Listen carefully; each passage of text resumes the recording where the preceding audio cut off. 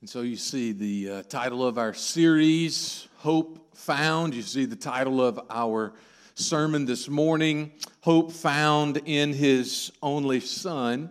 If you have a copy of God's Word with you, turn to Colossians chapter 1. Colossians chapter 1, verse 15 down through verse 23 will be our text for the day. And verse 21 through 23 will actually be our diving board for the whole of the series, especially verse 23. I will get there in just a moment as we see this hope that is found. Every single one of us live a life, 7 days a week, all kinds of responsibility, whether it is in the classroom, at the workplace, even at home. We are so easily distracted at times.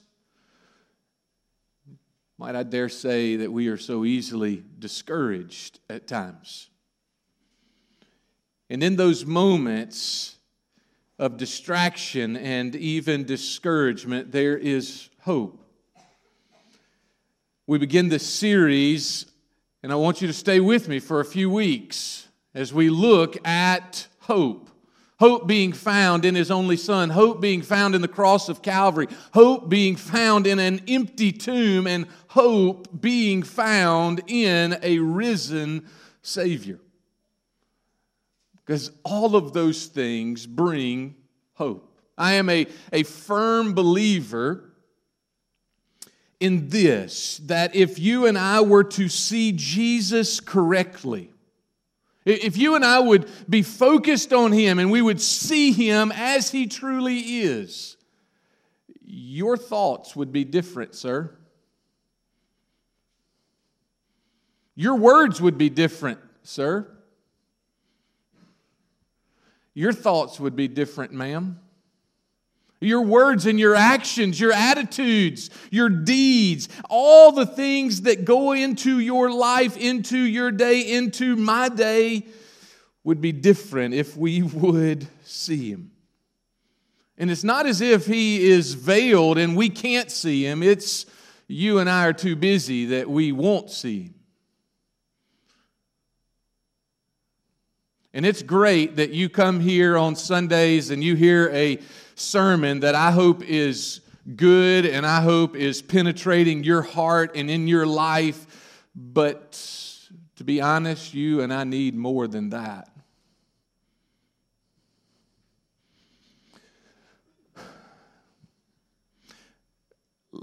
Literally 10 years ago next week, I was preparing for the first Sunday of River Bend. And as we, wasn't just me, but as we were gearing up for that time, I have always stated before then and even after then that this isn't what River Bend is going to be about. Meaning right now, you coming to this place, this isn't what River Bend is going to be about. And I don't know, I'm looking at a number of faces that I've told this to individually, and I tell it to you collectively. If you're only going to give me an hour a week at River Bend, don't make it here. Don't make this your hour that you give us. Go to Connect. Right now, we're in the middle of a semester of Connect, and we are wrestling through what I'm preaching on. So whatever the text is for the Sunday, that's where we're going in Connect. And it's an opportunity for you to ask questions. It's an opportunity for you to connect with one another. That is what's more needed than you coming to this place. Now, I state that full and well, knowing that if you get connected there, you will come here. You will. You'll want to be here. But if you come here, you won't necessarily go there. And it's important for you to go there. For your growth, for our growth, for your hope, for Him. That was free. Let's get back to the sermon.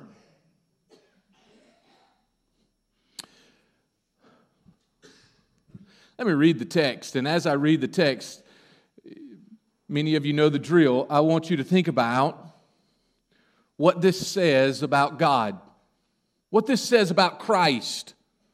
As I read it, you're going to see a number of attributes, a number of descriptions of who He is.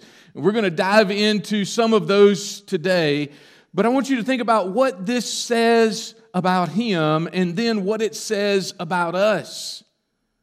And is there any action that you and I need to take, that we must take because of this? So here are the verses. Verse 15 and following, Paul writes to those in Colossae. He says, He, Christ, is the image of the invisible God. He's the firstborn of all creation. For by Him, by Christ, all things were created in heaven and on earth, visible and invisible, whether thrones or dominions or rulers or authorities. All things were created through Him, and all things were created for Him. Verse 17, and He is before all things, and in Him all things hold together. And He is the head of the body, the church. He is the beginning, the firstborn from the dead, that in everything He might be preeminent. For in Him all the fullness of God was pleased to dwell, and through Him to reconcile to Himself all things, whether on earth or in heaven, making peace by the blood of His cross. And you folks at Colossae, you folks at River Bend, and you who once were alienated and hostile in mind, doing evil deeds, He has now reconciled in His body of flesh by His death, in order to present you holy and blameless and above reproach before Him, before God. If indeed you continue in the faith, stable and steadfast, not shifting from the hope of the gospel that you heard, which has been proclaimed in all creation under heaven, and of which I, Paul, became a minister. Let's pray. Heavenly Father, what a text. Father, what a passage for us to look at about hope. Father, I pray that as we spend the next few moments in this passage, God, you would speak. Father, there are some ladies in this room that need hope today. They need to hear from you, and they need to know that you are right there with them at this very moment. The same goes for some men, some students. Father, the same goes for me.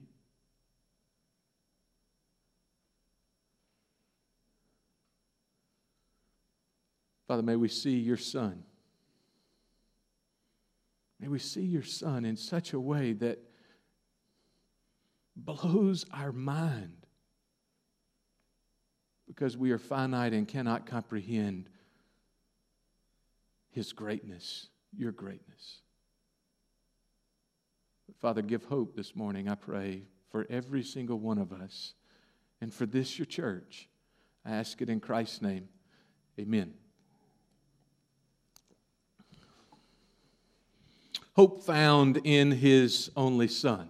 The first key to that is this, that hope is found because of who He is. A number of songs this morning alluded to all the attributes, all the descriptions of who this Christ is. Paul tries his best to describe an indescribable person as he pens verse 15 down through verse 20. And I want to talk with you about this Christ. He is the image of the invisible God. He is the firstborn of all creation. For by Him all things were created in heaven and on earth, visible and invisible, whether thrones, dominions, rulers, or authorities. All things were created through Him and for Him, and before all things. He is before all things, and in Him all things hold together.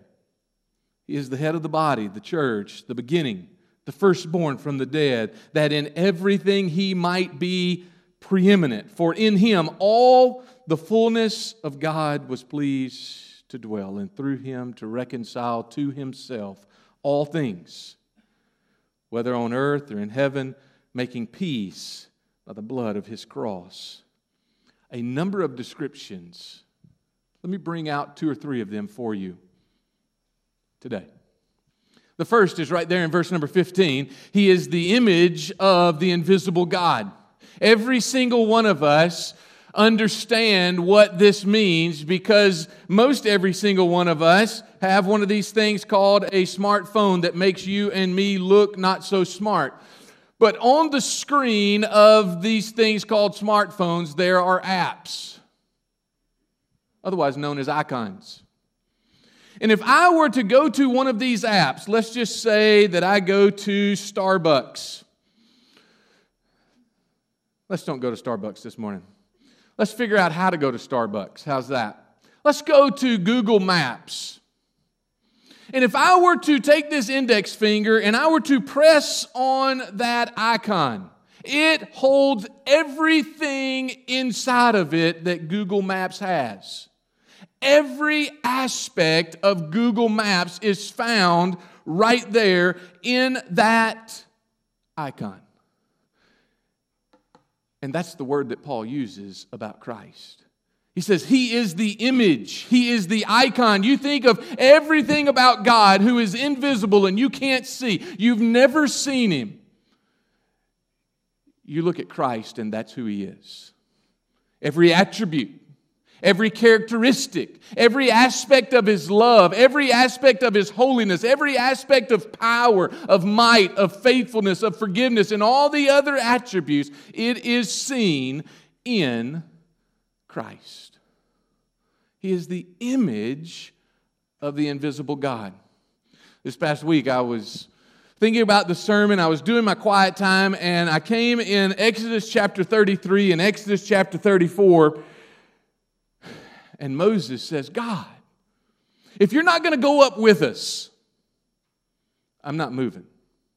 I would rather be out here in the wilderness. I would rather be out here eating manna for another 40 years, for another 400 years, for another 4,000 years, if you are not going with us into the promised land.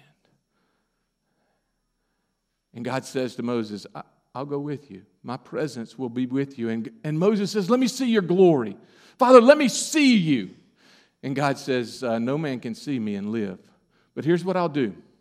There's a rock over there, and there's a cleft in the rock. I will hide you. You go stand on the rock, and I will hide you. I will cover you. And as I walk by in front of you, I will take my hand off of you and allow you to see my glory.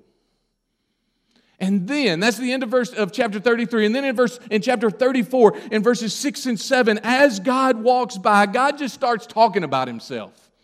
It is amazing to see how God speaks of Himself. He says, I am great and mighty and holy. I am the one who forgives for generations. But I will not let those who sin go unpunished. Verse after verse, 5, 6, 7 of chapter 34, He speaks of Himself and He allows Moses to see His glory. But He says, you can't see me face to face. And then Jesus comes on the scene. Hundreds of years later, He comes on the scene and He is the image of the invisible God.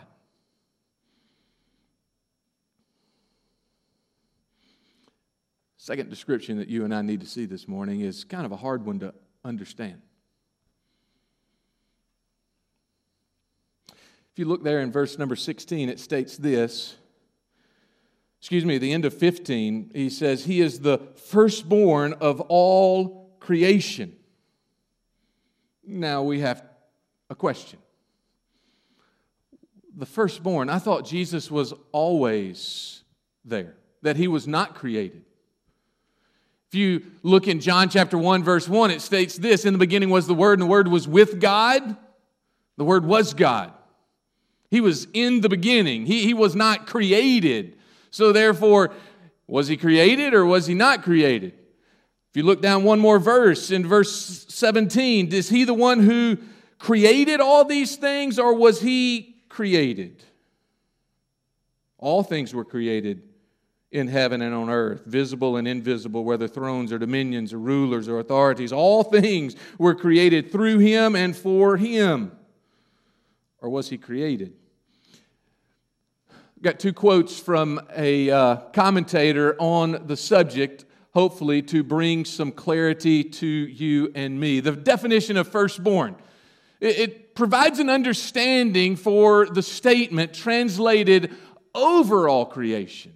As previously noted, some have wanted to take the statement in a parative sense as the firstborn part of the whole creation. This is impossible. It's impossible with the sense demanded of the word firstborn. And the second quote is this: the two assertions that are made in verse 15 are regarding Jesus in his work toward us as the revealer of God. He manifests God to us. In his work toward creation, he is prominent over it. Leave that up for just a second.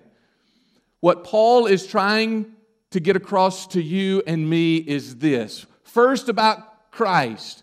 In his work toward us, Christ in everything reveals who God is.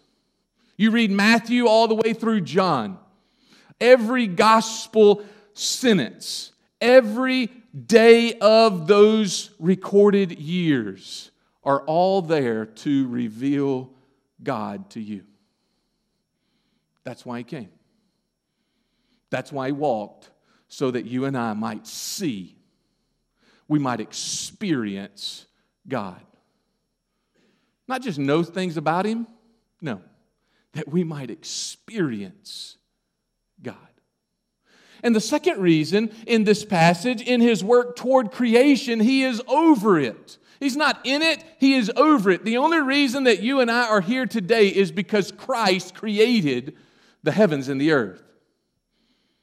All the way back to Genesis chapter 1. Look in Genesis chapter 1, verse 26. Let us do this. Let us. Romans chapter 1 speaks verse after verse that it is the Son who created. John chapter 1, it is the Son. And here we see once again that all things were created through him and all things were created for him. Jesus Christ is firstborn, and Paul describes him that way in this sense. It's in a Jewish sense that he is writing to say this, that there is a birthright of the firstborn, that he holds a special place above all the others that are there, and he is trying to describe that for you and for me and those at Colossae that day, that Christ is special, and there is a special place for him. He's firstborn. He's preeminent. He's prominent.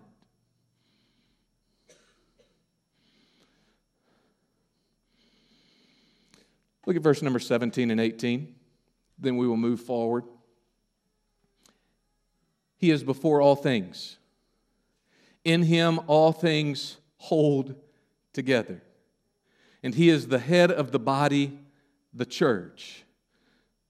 He is the beginning, the firstborn from the dead, and in everything he might be preeminent.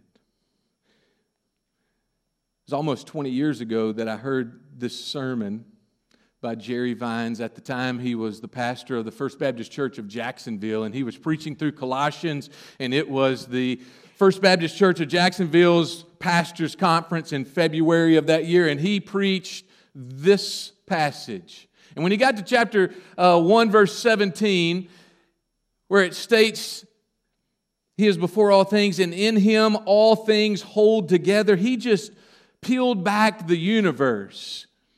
Similar passage and a similar statement has been made by Louis Giglio about the expanse of the universe and how great it is, and the only reason that it is held together is because of Christ. The only reason that the sun stays where the sun is. The only reason that the earth and the other planets are orbiting around the sun is because Jesus says, stay there. The only reason that a bumblebee can flap its wings and fly is because Jesus says it can do that. The only reason that you can inhale right now or exhale right now is because He says you and I can do just that.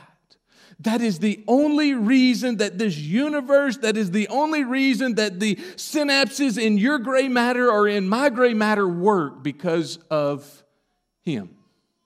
And He holds it all together. Sometimes you don't think that you can figure out what that thought is, and sometimes I know I can't figure out what my thought is, but the reason that you and I can is because of Him. And there is hope because of who He is. Second truth about Him being His only Son.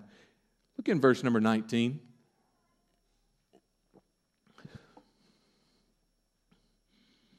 Verse number 19 says this, for in Him all the fullness of God was pleased to dwell.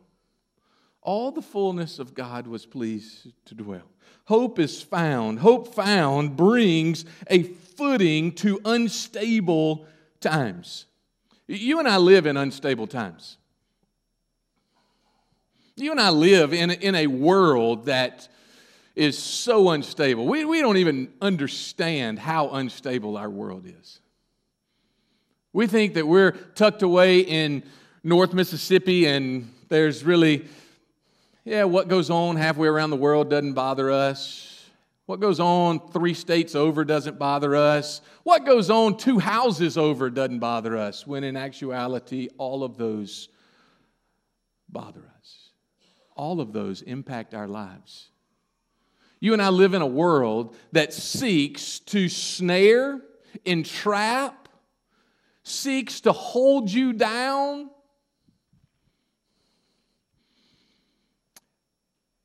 And your footing and my footing must be secure. And the only way that it can be secure is in verse number 19.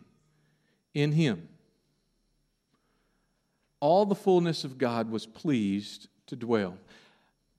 I don't want you to raise your hand, but you just raise your hand in your mind, okay? And I'm telling you, everybody's hand would be raised if I would let you do that this morning. But don't do it, because you're going to show how desperate you are, okay? How many of you adults in high school wanted to be a part of the in crowd? Don't raise your hand. I see those hands going up in your mind right now. You want to be a part of the in crowd.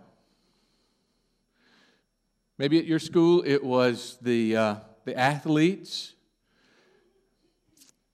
Maybe we want to be a part of the in crowd right now by the labels that we wear on our shirts or on our jeans, on our blouses, on our purses. Maybe we want to be a part of the in crowd with the decals that are on our automobiles or the signs in front of our neighborhoods.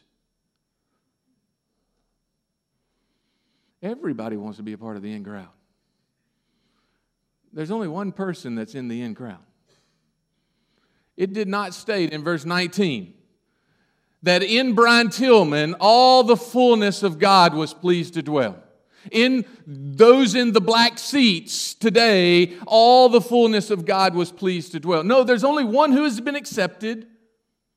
The one who has been accepted is Christ. And in Him, He is in the in crowd. In Him, there is secure footing for these times of distress, these times of discouragement. Let me try to bring it down to today. Adults, you have a boss over you. You have deadlines that you have to meet. You have issues and stress that just come at you.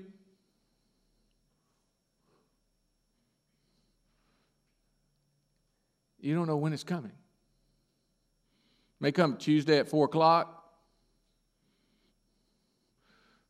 Verdict may come Thursday morning at 9:17. Maybe Friday afternoon. You've made it the whole week, and everything's been great, but about 1:28, erosion because of the times, because of what's happening in this world, because of what's happening in your life.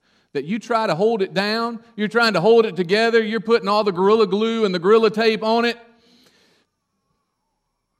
All right, this isn't going to make it to India, okay? So I was in India a couple weeks ago, and one of those people that we know, not Levi, but the other guy, Trey Clenny, he had a leak in his pipe. And the water pump, every time the water pump turned on so that the water would get into the house, the pipe would just come undone. So Trey Clenny does what everybody in India does. He got out the Gorilla Tape that you can't buy in India. And he went up on top of his roof and he just started rolling the Gorilla Tape over and over and over. And guess what? It stuck. With a drip, drip, drip, drip, drip. And so I was spending the night at their house. And he said, hey, you better go ahead and take a shower now because who knows what's going to happen. And I said, yes, sir. So I took a shower, got through the next day, go back. Hey, we got to get back up on top of the house. Gorilla Tape doesn't stick together when it's wet like it should. Why do I say that? What does that bring? Because you and I try to piece things together with Gorilla Tape for our life, and it might last for a day. It might last for a week. It might even last for a couple of months. But the only one who is accepted in God for all the fullness of God to dwell is Christ. Brian, how does that help me? Here's how it helps you. Because if you're in Him, you're accepted. If you're in Him, you don't have to work for it. If you're in Him, everything has been done. If you're in Him, rest. Secure. But Brian, all the responsibility. Yep, there's responsibility. All the task. Yep, all the task. Your life, sir, your life, ma'am, is secure. Let me close with verses 21 through 23. We see a third key. In verse 23, it states this: if indeed you and I, if we continue in the faith, stable and steadfast, not shifting from what? Not shifting from the hope of the gospel that you and I heard, which has been proclaimed in all creation under heaven, and of which I, Paul, became a minister. You and I can find hope. It is found. And this hope that is found is good news for our community.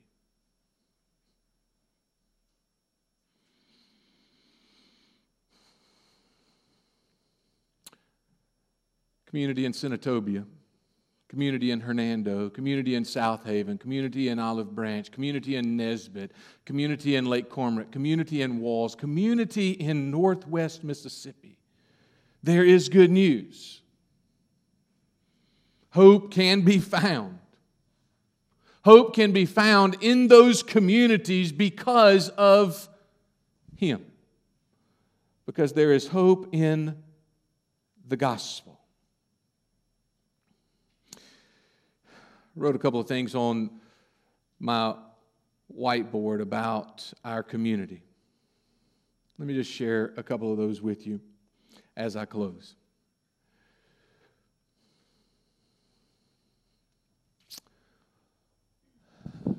In the community where you live, in the community where I live, 68 people out of every 100 68 people out of every 100 in Tate County, DeSoto County, for that matter, all of Mississippi's 82 counties, will not be in church. 68 out of 100 will not be in church. They won't be in church today. They won't be in church next week. They won't be in church the week after that. Some of them will be in church. But on any given Sunday, 68 out of 100 people are not churched. By the year 2050, the population of the United States of America will increase by 37%. That's the rate of growth. 2050, 37% more people will be in the U.S., will be on the face of the earth than there are right now. Christianity is growing at 20%, so there's 17% we're not keeping up with. Secularism, which is exploding in Europe and in the Americas, North America especially, is growing by 23 to 24% by that time. There's only one group, religious or ethnic, that will surpass population growth. It is Islam. If it holds true, Islam will grow at 73%. You're like, Brian, how can that be? They have more babies than we do. That's where their growth comes from. Vast majority of it. You say, Brian, I thought this was about hope. There is hope. Because there's one answer. There's one answer for your community. There's one answer for the house that you go into the door and shut the door behind you at night. There's one answer for the house that's beside you.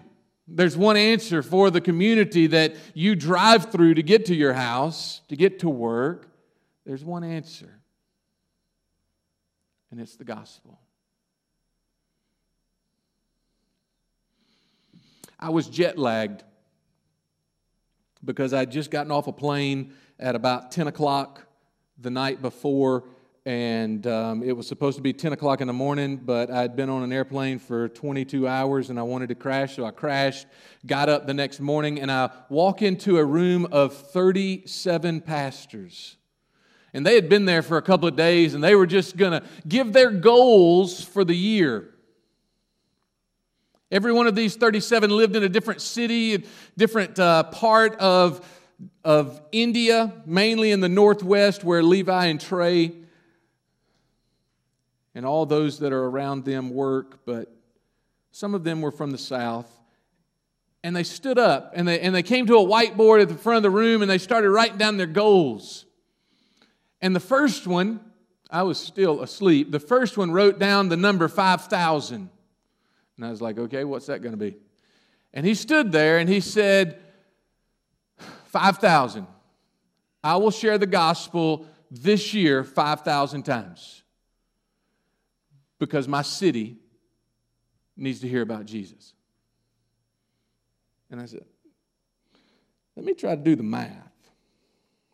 If this guy is going to share the gospel 5,000 times in 365 days, how many times a day does this guy have to share the gospel?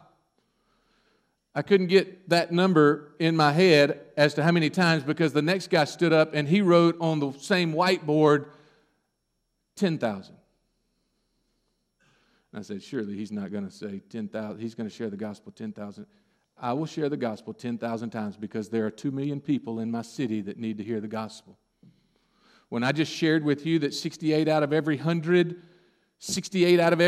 Mississippians don't go to church, the number is, I know this isn't right, but the number is like out of every 97 people, 99,000 of them don't know Christ over there. It can't happen, I understand that. But it's huge. And the way that they are going to share the gospel, the way that they're going to get the gospel out, the way that they are going to see that their city is changed is by opening their mouth and telling those around them hey, here's hope. And I look at 100+ people in this room right now. And to be honest, I'm looking more at myself than I am at you. Because there's hope in one. There's hope in one. How many times are you going to open your mouth this week, Brian Tillman? How many times are you going to open your mouth this week and talk about the gospel? This past week, I opened my mouth one time and talked about the gospel to somebody that didn't know the gospel. But this past week, I opened my mouth and talked about North Carolina Tar Heels more than that. It means absolutely nothing in eternity. How many times are you going to start a conversation and end a conversation and not speak about the gospel? How many times will we? How many weeks, how many days will we go by without sharing the hope? Somebody shared the hope with you. Somebody shared the hope with me. Why won't we talk? The city that I live in, some 16,000 people, with 2/3 of them needing to know the gospel. If every single one of us would speak it this week, that number would go down drastically. This week. If we'd speak it again tomorrow, it'd go down drastically. If we'd speak it again the next day, it'd go down drastically. There's hope. This isn't a beat down sermon. There's hope. There's an answer. There's hope.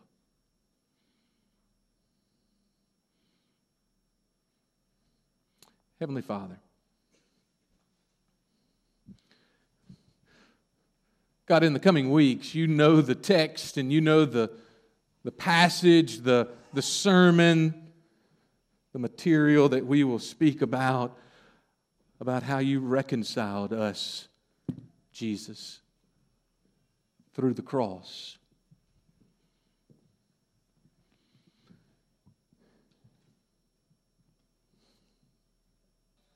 It is a harsh way, but it is the only way that you could reconcile me, a sinner, us, sinners, with you, a holy, awesome God. Father, my marching orders are clear from you this morning. Our marching orders are clear. That you have called us, commanded us to go. For you are worthy of it.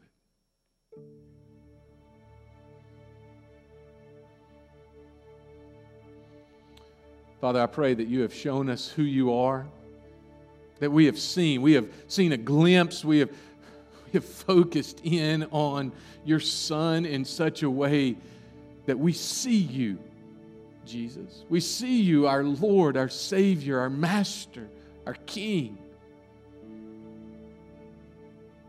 And that because of that, Lord, you have torn down all the obstacles, all the barricades, the barriers that we have put up to not talk with those around us that we come in contact with. For teachers not to talk with students that come across in their rooms. For workers not to talk with co-workers. For employers not to talk with employees. For dads not to talk with kids. For moms not to talk with their kids. For us not to talk with our neighbors.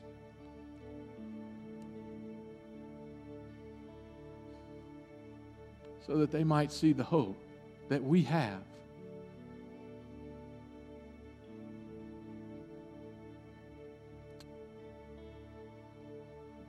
Maybe you need to come this morning and kneel before Him afresh and anew and just say, you know what, all this stuff I give. I give it up, and I just want to rest in you. I can't work anymore. He doesn't want you to work. He's already finished it. Maybe you need to come back to Him and say, I've chased after all this stuff that America has to offer, that the world has to offer, and it's left me still wanting. Maybe you're here and you've never accepted Him. There's no better time than right now. The invitation is for every single one of us. Obey as we stand and as we sing. You join with us.